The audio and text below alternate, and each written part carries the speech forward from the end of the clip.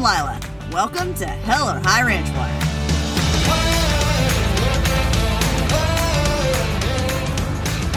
Cheers. Woo.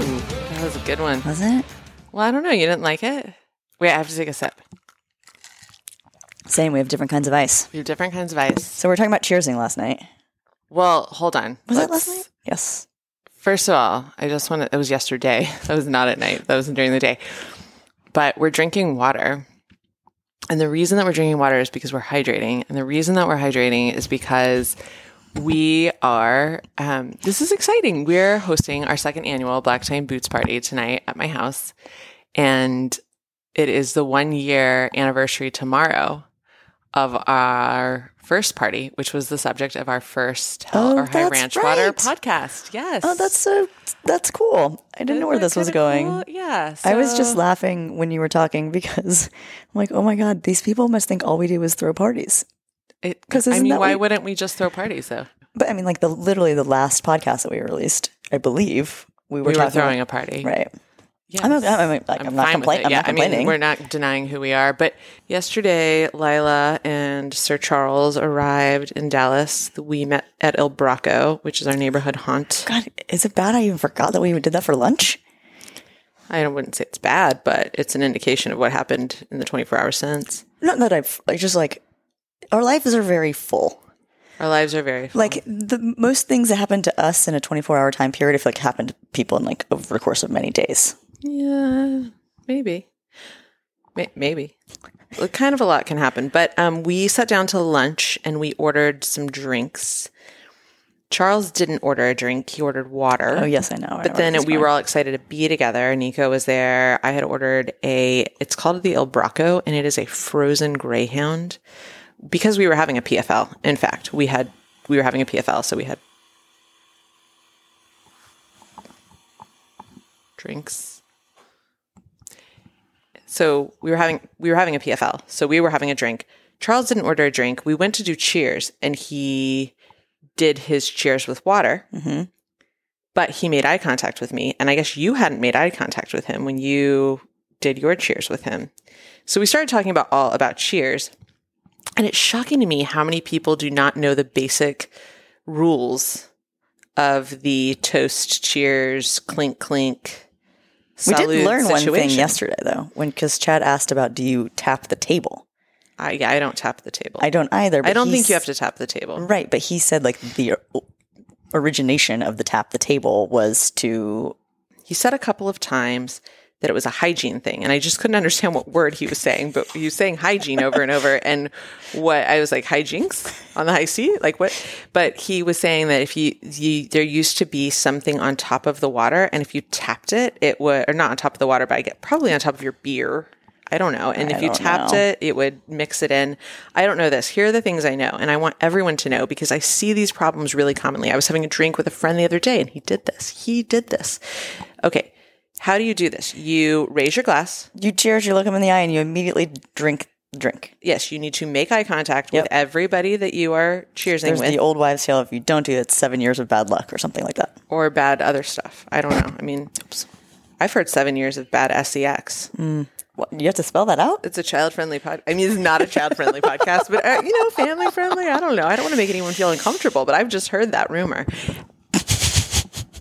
And then you do not set your drink down before you take a sip. Correct. That's a crazy thing to do. People do this. They are crazy. Yeah. That is nuts. Don't ever do that. It's I was weird. in New York for work, and one of our friends' kids was young at the time and had a sippy cup, and we were drinking. The mom and I were drinking wine, and so I taught the kid how to do a cheers, and you do, exactly what we're talking about.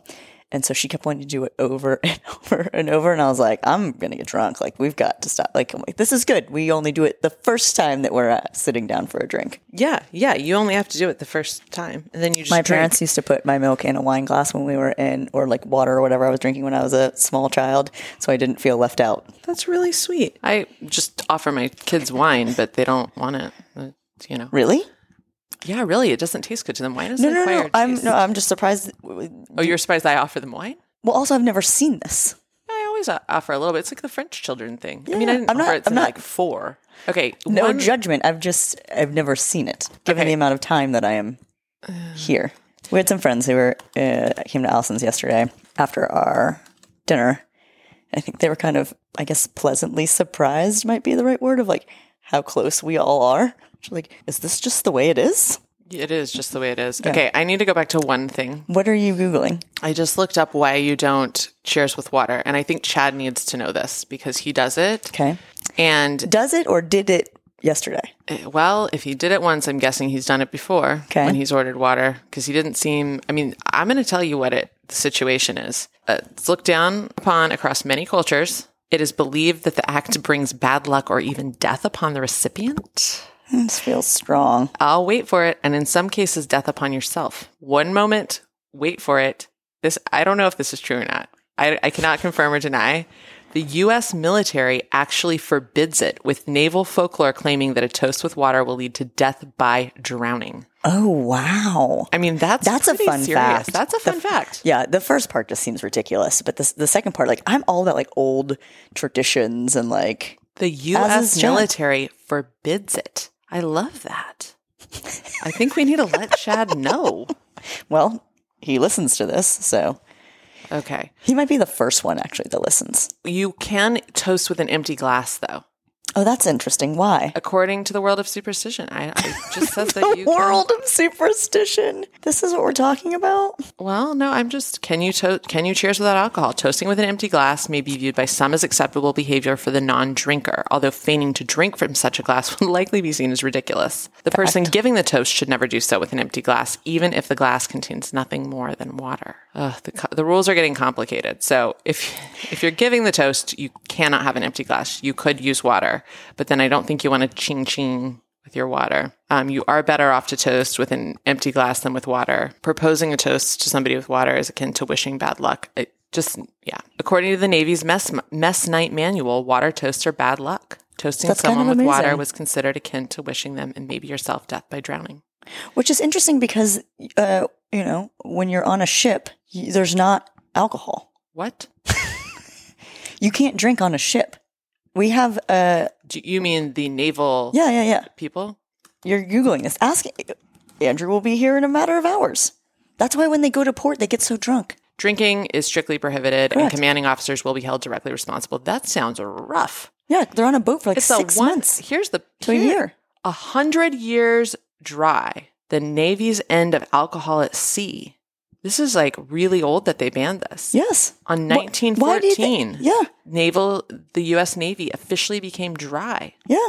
So that's why I think it's interesting that you can't cheers with water, but you also can't, in the Navy, you can't cheers with water, but also you can't drink on a ship. But when they get off the boat that they go in. Yeah. But they're on a boat, Allison, for a very, very long time. Well, the history of this is actually really, really good. Okay. We're going to get off of the topic of U.S. naval history and maybe drinking. We can make this, natural transition. Why do you think that they outlawed booze on boats, on ships? Well, it was because of a teetotaler, as it turns out. One could argue that, like, heavy machinery that in firepower plus alcohol plus 18-year-old boys without full frontal lobes formed could be a bad idea. Alcohol plus guns is high risk. I mean, when the order was first announced in 1914, it was met with derision and mockery in the press, which regarded the policy as an attempt to make the Navy softer. Oh, interesting. Yeah. I wonder, can you look They made fun of this admiral, Grape Juice Pinafore, the USS Grape Juice Pinafore. Was that a real name of a real ship, Grape Juice Pinafore? Can you look up the Royal Navy? Because I feel like they can't have this Made rule. in England, inheriting Britain's Royal Navy tradition of providing sailors with a daily ration of rum in the 18th century. The U.S. Navy established in 1794 that sailors were to receive a pint of distilled spirits a day. A pint of distilled spirits? A pint of liquor? Yeah. And then they replaced it with whiskey. They replaced the rum with whiskey. Sailors who did not wish to imbibe or were underage were paid an extra 3 to 6 cents a day. They reduced it to 1 gill, 4 ounces in 1842 and eliminated it during the Civil War. It is amazing when you go back in the history of like people just drank so much like more than we do now. Or was it weaker? I don't know. I feel like it must have been weaker. Drinking as much as we drink. I mean, we were talking about the Churchill thing yesterday. That's true. Churchill drank a lot. Someone tried to drink as much as Churchill did. They wanted to do the same like routine because he drank basically the same thing every day. He also took 2 baths a day. Went to the Church of Worms, and my dad misunderstood the The Church of Worms. the Churchill War Rooms. Oh, please enunciate. We were at the Churchill War Rooms, and my dad misunderstood the British accent of the person giving the tour. And by the person giving the tour, it was obviously an audio tour. And instead of 2 baths a day, he thought it said 2 bowels a day. My dad was like, that's amazing. What was this guy eating? Do you think it's because he drank so much? My mom and I were like, what are you talking about? He's like, he took 2 bowels a day. I'm like, Oh, God. 2 that's gross. baths. 2 baths. 2 baths. I don't even want to take 2 baths every day, though. It's a lot of work. I mean, I have to take 2 showers in a day, which is very different than a bath. Why? Well, because I need them. Like, if I work out and then I have to, like, do something else, or if I work out twice, Okay. I'll stop Just moving. work out in the morning, maybe. But so we talked last week about control and the world going crazy, and we were thinking about the risk that people take in this crazy world. I mean, everything is changing. NFTs, if you're not on that train, Nick Are you on that certainly train? is. Well, Nick is. I mean, I track all this stuff because I am a technology investor, but Nick is doing a lot of interesting things with NFTs. We've got the Did I tell you about our friend who who spent $2,000 on like a tomato NFT that's now worth $50,000? This is the thing. Yes, this is, I mean, So stupid. is it though? I don't know. I mean, in Web3, we're all going to have this stuff that we own that What we is can port Web3? around. Okay. I don't The world wanna is changing. know. The world is changing. I don't It's want an to go to this exciting new time. world. I know. I feel you. But that's why we have people like Nick that can make sure that we personally get in on this new world. It's going to be cool. It's going to be great. I think on the downside, there is a dystopian world where everyone's just hooked up to some version of the Oculus Quest and existing at fake concerts and in fake social situations. I love real social situations, as I do evidenced too. by the fact that we perpetually throw parties. But that's what I'm saying. That's the dystopian outcome. There's a less dystopian outcome where actually we use the blockchain to port around the things that we own, and among our different sort of digital properties and digital spheres, we own our data. The blockchain is going to solve a lot of problems that just haven't been solved in the consumer experience with regard to your data and different things that you should own and that you may only want to license to or give very, selective access to for other people. So anyway, there's going to be a ton of opportunity in the new world. I think it's freaky to some people. We're also making the transition in a time when some people feel like there's a pandemic going on. Not a big over fan all of of the it, news. so- I know. But we still have to go through our lives and decide how much risk we're taking. So Lila and I thought on the heels of planning, we might talk a little bit with you about risk. And the first question I have for Lila is, where do you think your appetite for risk is? Relative And to who? relative to the general population, and then Hi. and then relative to me. Ooh, I think that's like a, what was it, an instant to everyone else. I feel like my risk tolerance is higher. Okay, I feel the same. But I also feel, again, like these are things we've talked about before, but like because of experience or because of like doing a lot of due diligence to like make sure we have all our bases covered. But between you and me, I just think it depends on the situation. Okay, What do you so think? I agree with you that relative to the general population, we have like an appetite for risk, but not all kinds of risk. Like neither one of us will ride motorcycles usually. Mm-hmm. There was We're not a fan there was a time in my life I'm sure I would have. Okay. I wouldn't have. Like, I'm not into physical risk. Like, That's I wouldn't not- have ever avoided sports. I just might not have, like, done a whole job where I was going up in a helicopter and shooting things. That was a side hustle.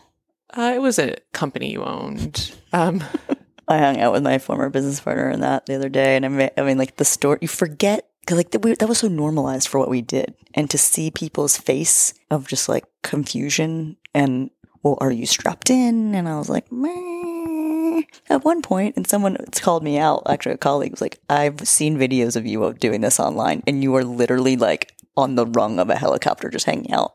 Yeah.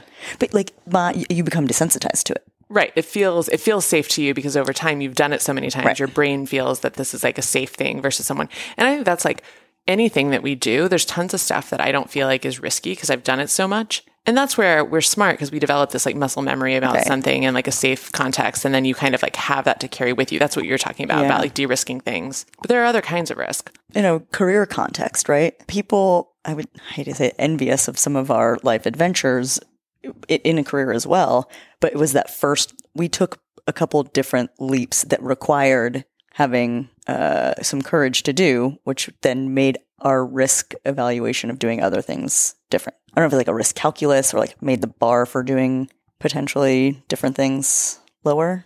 Like, are you talking about the time that you finally left Goldman and then after then like leaving jobs didn't feel so risky to you going forward and you would like leave them willingly? Yeah, I think that's how I feel about having kids. The first one feels like a risk, but after you've gotten one or two, you're like, yeah, it's just another kid. Well, I was actually thinking about when I first probably started doing dangerous things, it would make my parents very nervous. And now they're just like, okay, is their will up to date? Like, they're just used to it. Yeah, I can see that. Like, you don't want your kids riding motorcycles, and you didn't want Will to bull ride. Right, because that feels like not good ROI. Correct. So that's the whole thing. That's the risk calculation. It's like you want if you're going to have high risk, you want really high reward to go along with it. And that's my problem with something like motorcycle riding. I feel like the reward just could never pay off versus the risk, like risking your life. But when you talk about investing in something, usually the riskier investments that you make financially, or even the riskier investments maybe that you make with your time, could have a really high payoff. Mm-hmm. You can 10x something or zero. Goose egg. It's just like always avoid going into a situation where you can't afford to lose everything if the risk is losing everything. I think we do good calculus, but I still want really high reward. For sure. But I think you and I have had this conversation a lot of, all right, what's the worst case scenario? And if we can live with a worst case scenario, then the upside will take care of itself. Right. So it's a combination of two things. What's the worst that could happen? And how likely is that outcome? Right. That's the calculus for what risk you could tolerate. And then you look at what the upside is and whether it justifies the risk that you're taking. Like, could you win big? I mean, the motorcycle one, I think riding motorcycles is crazy. I wouldn't even want to go on the highway in a smart car. Yeah. So I have a classic car that you've never ridden in. I've never ridden in it. Correct. And I was telling Chad, and I guess we were talking about this wine thing the other night. I am a much safer driver in that car. So it's a 1957 Porsche Speedster with a 1970 Volkswagen engine. I always have to be very clear because a 1957 Porsche Speedster goes for like millions of dollars, and this one does not, because it's got a 1970 Volkswagen engine, and any high school kid can work on it. But we had to have seatbelts put in it, and it's essentially a go-kart that I drive rather quickly across Houston. And I acknowledge that it's not safe, but I don't text and drive. Like, I am much more aware of the road and aware of the surroundings. And I think that's probably what people on motorcycles do. Yeah, but it's still really dangerous because the problem is that there are idiots out there that are texting and driving. Yeah, this is the jeans and starter jacket, like, ski situation. Yeah. Like, I'm not afraid of myself getting hurt skiing because I feel confident in my ability. Right. I can't control other people. Right. That's why we have to do things like wear helmets, because someone can just plow into you. Even if you're not planning to ski through the trees, you can get knocked out cold.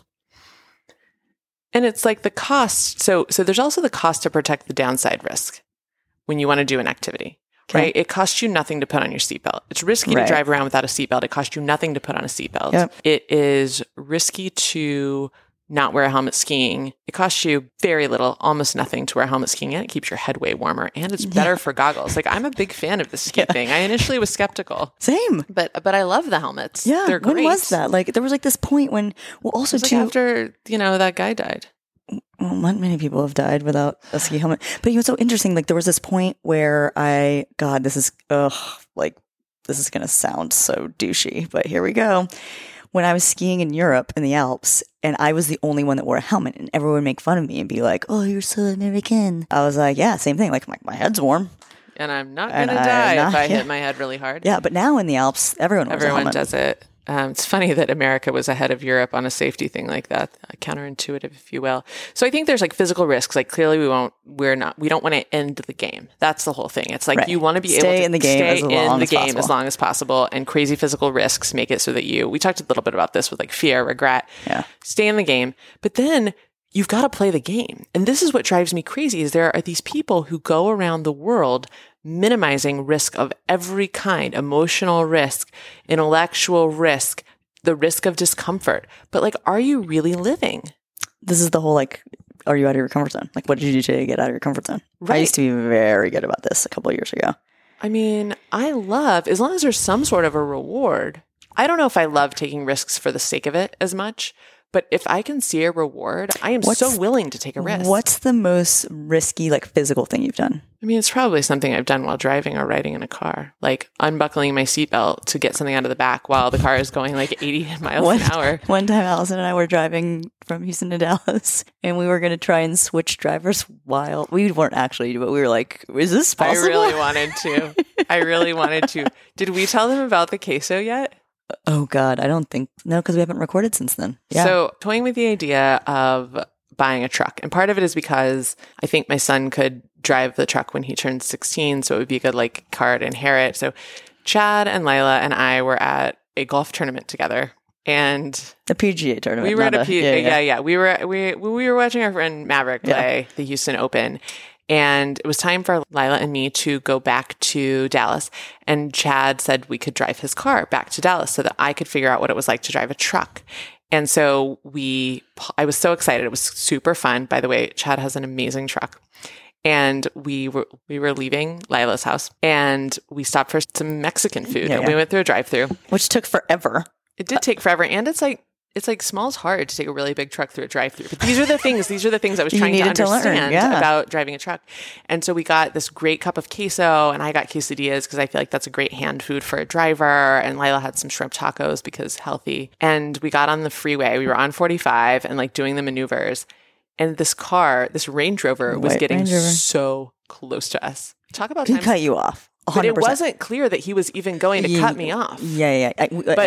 But he basically. You must have been in his blind spot. I must have been in his blind spot, which forced me to throw on the brakes to avoid him coming into the front quarter panel of the truck, which is terrifying at like 80 miles per hour. And at the moment I slammed on my brakes, the queso flew. Because I had the queso in on the console in between Alice and I, so we were sharing the queso. But at that one moment, Lila didn't have a hand on the queso, and it flew into Chad's front dash, all the electronics. Like we're definitely doing this on Instagram. It was so gross. You guys, I was laughing so hard, and Allison was so mortified. I was mortified. And I was like, "It's fine. Good. Just pull over." Like we stopped at a gas station. We're a little in the hood at that point. Oh man, I had to go in and buy paper towels and baby wipes. Like it was in because the keys were sitting down there in the front. You know what I'm talking about, right, guys? Where all of the air conditioning and the music electronics are, and there's that little cubby thing down below. And Chad's keys had been in there, and he has a little pocket knife on his keychain. Mm-hmm. And it's not a little pocket knife. He has a small knife that's safe. I know. Usable tools. No. I don't want to paint Chad as some knife-wielding gentleman. No, but it's the word he doesn't little. Like little when in conjunction with anything with men. Anything with men. Men don't have little anythings. So anyway, Chad. But it was like in the crevices of like every one of the little Swiss Army knife tools, and I had to like pull them out. So Lila and I switched, and I spent, I don't know, probably an hour and a half of the ride. At least, for sure. And I figured out if you ever have to do this, the move is to get like a really thin credit card or gift card and then wrap it in a baby wipe or something. And then you kind of like, line those little crevices to force the cheese out. It was kind of deeply satisfying, this cleaning project. But before all that happened, like, again, Allison was like mortified for a while, and I just thought this was the funniest thing in the world because there was like no real damage. And I was like, take a picture. And you're like, I don't think I want to remember this. Oh my gosh. I felt so bad. Someone gives you their like almost brand new truck to go drive somewhere. For a year. Can you believe it? I know. That's crazy. A little under a year. Anyway, I feel like the risk of putting queso is fine, but probably the biggest physical risks I take are driving. Oh my gosh. I almost die every single day. I drive the children to school. It's crazy. Yeah, I went with Allison, I guess a couple of times now to take the kids to school, and I'll be real happy wild out there. Once we don't have to do that anymore. I have to take the tollway to 635 to I-35 and back. And there's this major problem. There are no yield signs when people merge onto highways in this part of the country. I don't understand what's going on. You could not realize if it's your first time merging onto the tollway or onto 35 that you are merging, and the person who's coming. Are there any alternate routes? Yeah, so many alternate routes, but they're terrible. They'd take like an extra hour. It already takes me more than an hour to do this trip round trip. You just have to be an incredibly defensive driver. Anyway, I don't think physical risks are the most interesting kind that we take, though. I think it's the life risks we take. Well, so one, I was just going to, because it's just popped up on my Instagram, something that I say to Annabelle all the time is go fast, don't die. This, which was started when she wanted to be a race car driver. You started saying it to her, but Chad's been saying this to you as a way to help internalize that you take a lot of risks, but he doesn't want you to die. It's like a thing, right? Yeah, because remember there was that one discussion that the three of us had about my competitiveness would kill me. She almost went back to racing. But I don't think that was the genesis. Your competitiveness won't kill you. Yeah, that was the healthy discussion of like that I wasn't an idiot, right? Exactly. That's how I felt about it. So go fast, don't die. When Annabelle was applying to her, what are we calling this? Powder term. They asked what a life motto was, and so she did a variation of go fast, don't die. And I was like, it's just a brand that's ironically a motorcycle brand. Oh, I should tell them about Powder Term. I feel like this is a good example of me taking risk in life in general. Which stay tuned to see how this unfolds. So I think most of you know that I took my kids out of school entirely, withdrew them, which felt very risky and wild last year, and took on the whole responsibility for 1 year of their education almost, because they went to a little bit of school before I realized it was not working. And then this year I put them in Alpha, which was a big risk, especially since they were not all on board with it. And my youngest thought I was fully nuts to do this to her and was really, really adamant that she didn't want to go. She loves it. I recently learned of something called Powder Term, which is 5 weeks in Purgatory, Colorado. In the morning, you do your schoolwork. Actually, the bulk of the educational component is around learning about avalanches. And they're going to make a recommendation at the end, this group of like 20 kids, back to the Purgatory Mountain folks on how to save more lives. But they also can keep up with their academic work in Alpha through these apps. And then every afternoon, basically, they have coached skiing. So they're skiing after lunch every single day. Sounds like the dream. I think it's an incredible opportunity. No smartphones. Okay. All middle school kids, no smartphones, 5 weeks. It's like school meets summer camp meets wintertime meets what is considered not an extreme sport, skiing, but like a pretty risky sport. And you layer on top of it the fact that there are no parents there. And if you've ever taken your children skiing, you know that skiing with kids is a debacle, right? Like there's so many separate things that must be kept up with: the goggles, the helmet, where's your gloves? Did you bring chapstick? Do you have enough water? Did you put on sunscreen? Do you have all the pieces of your stuff? Do you have dry socks? Do you have stuff in your boots? Did you warm your boots? I mean, the list goes on, and then you multiply that by the number of people. And I'm pretty sure my mom thinks I am nuts for doing this, for sending my kids to this thing. Go on. She's very worried about Annabelle at 11 years old going, and it's going to be great for her. Well, I think it's going to be great for her too, but some people think this would be kind of risky, sending a kid away to be in the charge of some adults you barely know. This thing happened to be started by a 2-time gold medal winning swimmer named Garrett Weber Gale, who's incredible and co-founded this thing because he really wants this to exist in the world. And I am like obsessed with his passion and drive to go out and manifest these kinds of things. But my mom feels this is really risky. And I said, I'm not. The last text message exchange between my mother and I at this point is her saying, hi, Tina. She doesn't listen. Is her saying, I'm concerned about what this is like for an 11-year-old, like a young 11-year-old girl or whatever. And I said, it's just like summer camp. And she said, it's different. And I said, I'm not worried about Annabelle. And she said, I know you are not. Full stop. That's it. But this is goes back to what you told Maverick. That we've said a lot now. Right? You have to have abnormal outcomes. You have to do abnormal things. Yes. If you want a 3 standard deviation outcome for your life or for anything, you have to have abnormal inputs. Normal inputs are going to yield you straight down the middle or what normal Charlotte outcomes. Basic. I mean, if you just want to be average, then you put in average things, put in average effort, and take an average path, a path that's already charted. And I think feels boring, but some people like boring. You and I don't. That's fine. No, we don't like boring. That's for sure. The other thing I would say is the world is changing. And if you don't adjust course to the way the world is changing, then you could kind of risk being left behind. And I think where it looks like maybe I'm taking risks with my kids and these alternative educational models, I actually think there is a risk in just continuing to follow these forged paths, one foot instead of the other, as we're in a world that's really changing. What's the value of a college education going to be? How is that going to look? A lot of people look at education, I was talking about this yesterday, on a spectrum of woke to unwoke, and actually think that's the wrong thing to care about and focus on right now. It's looking at where is education evolving based on science and what we understand about children, child development, the human brain. It's just much more relevant than worrying about the particular politics of the environment that your child is in. It's the biggest risk you're not taking right now. Oh, I am full up on risk right now, Lila. I think, what I actually think the biggest risk that I'm not taking is divesting from some traditional asset classes and into more blockchain and NFTs. And I've told Nick that I'm totally comfortable with him just doing this. And I'm going to stick my fingers in my ears and say, la, la, la.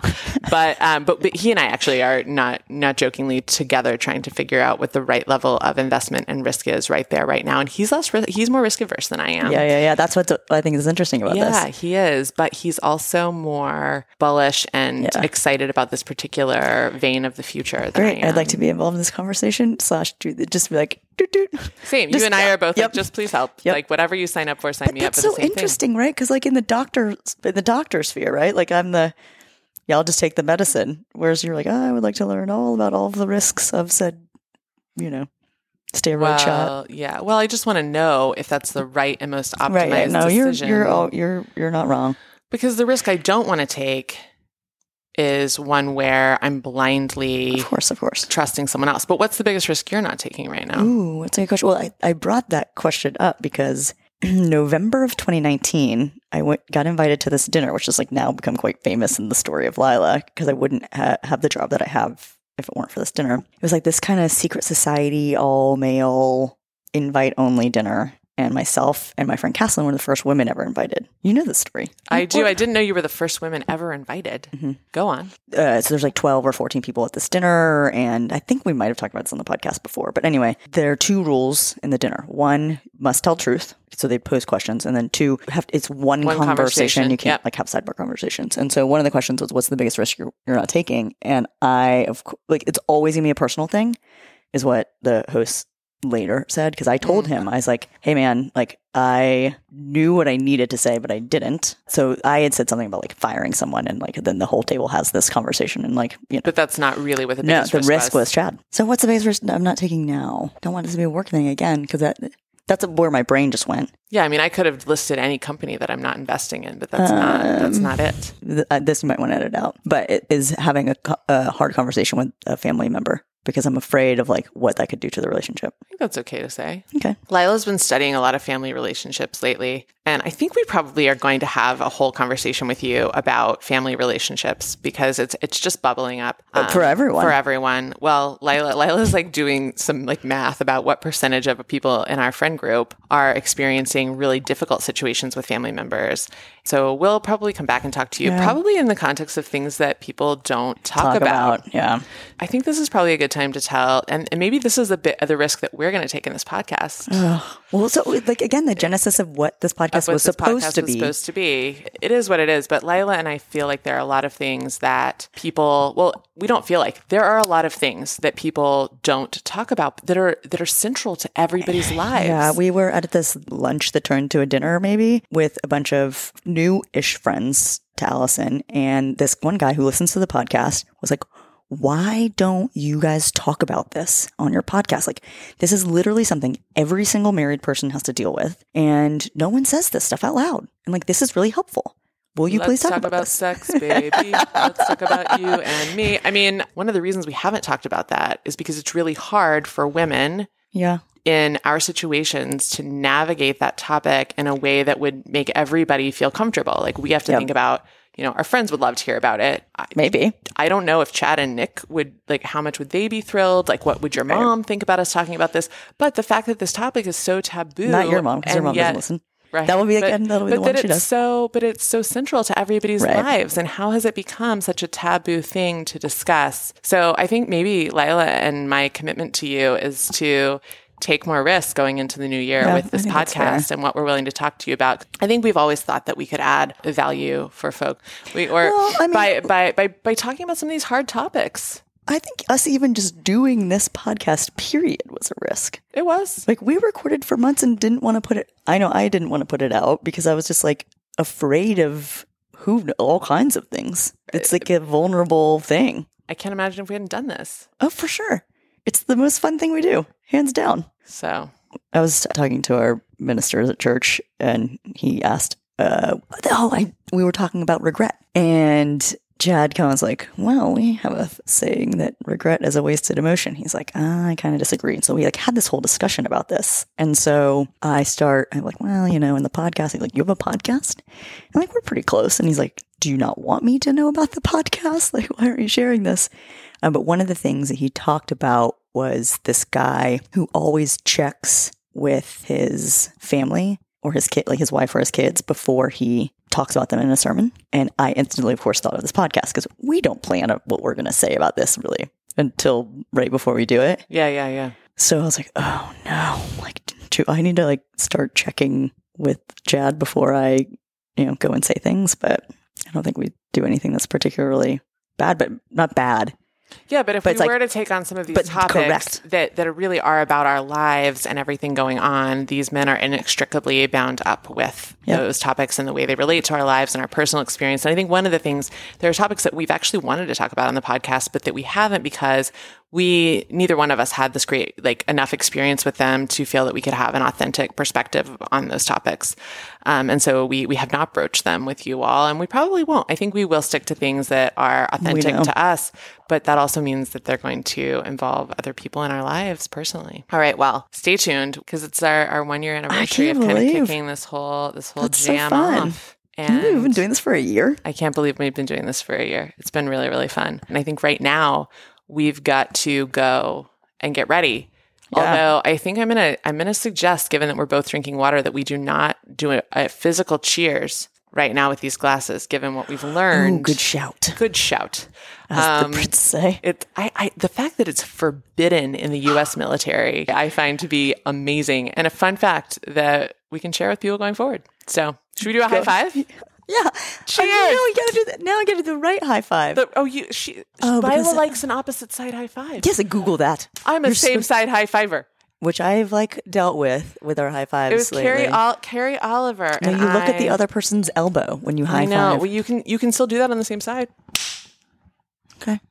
Okay, I'll give you an opposite side high five. Do you think it's because you're left-handed that you like to do the same? I don't know why. It was Carrie Oliver and I just would see each other in the hall in Westlake High School, one of my good friends from high school, and we would do same side high fives. I think we took pride in the fact. Okay. You know where you can go from a same side high five if you get really good at it? Double high five. All right. Cheers. Cheers. Goodbye.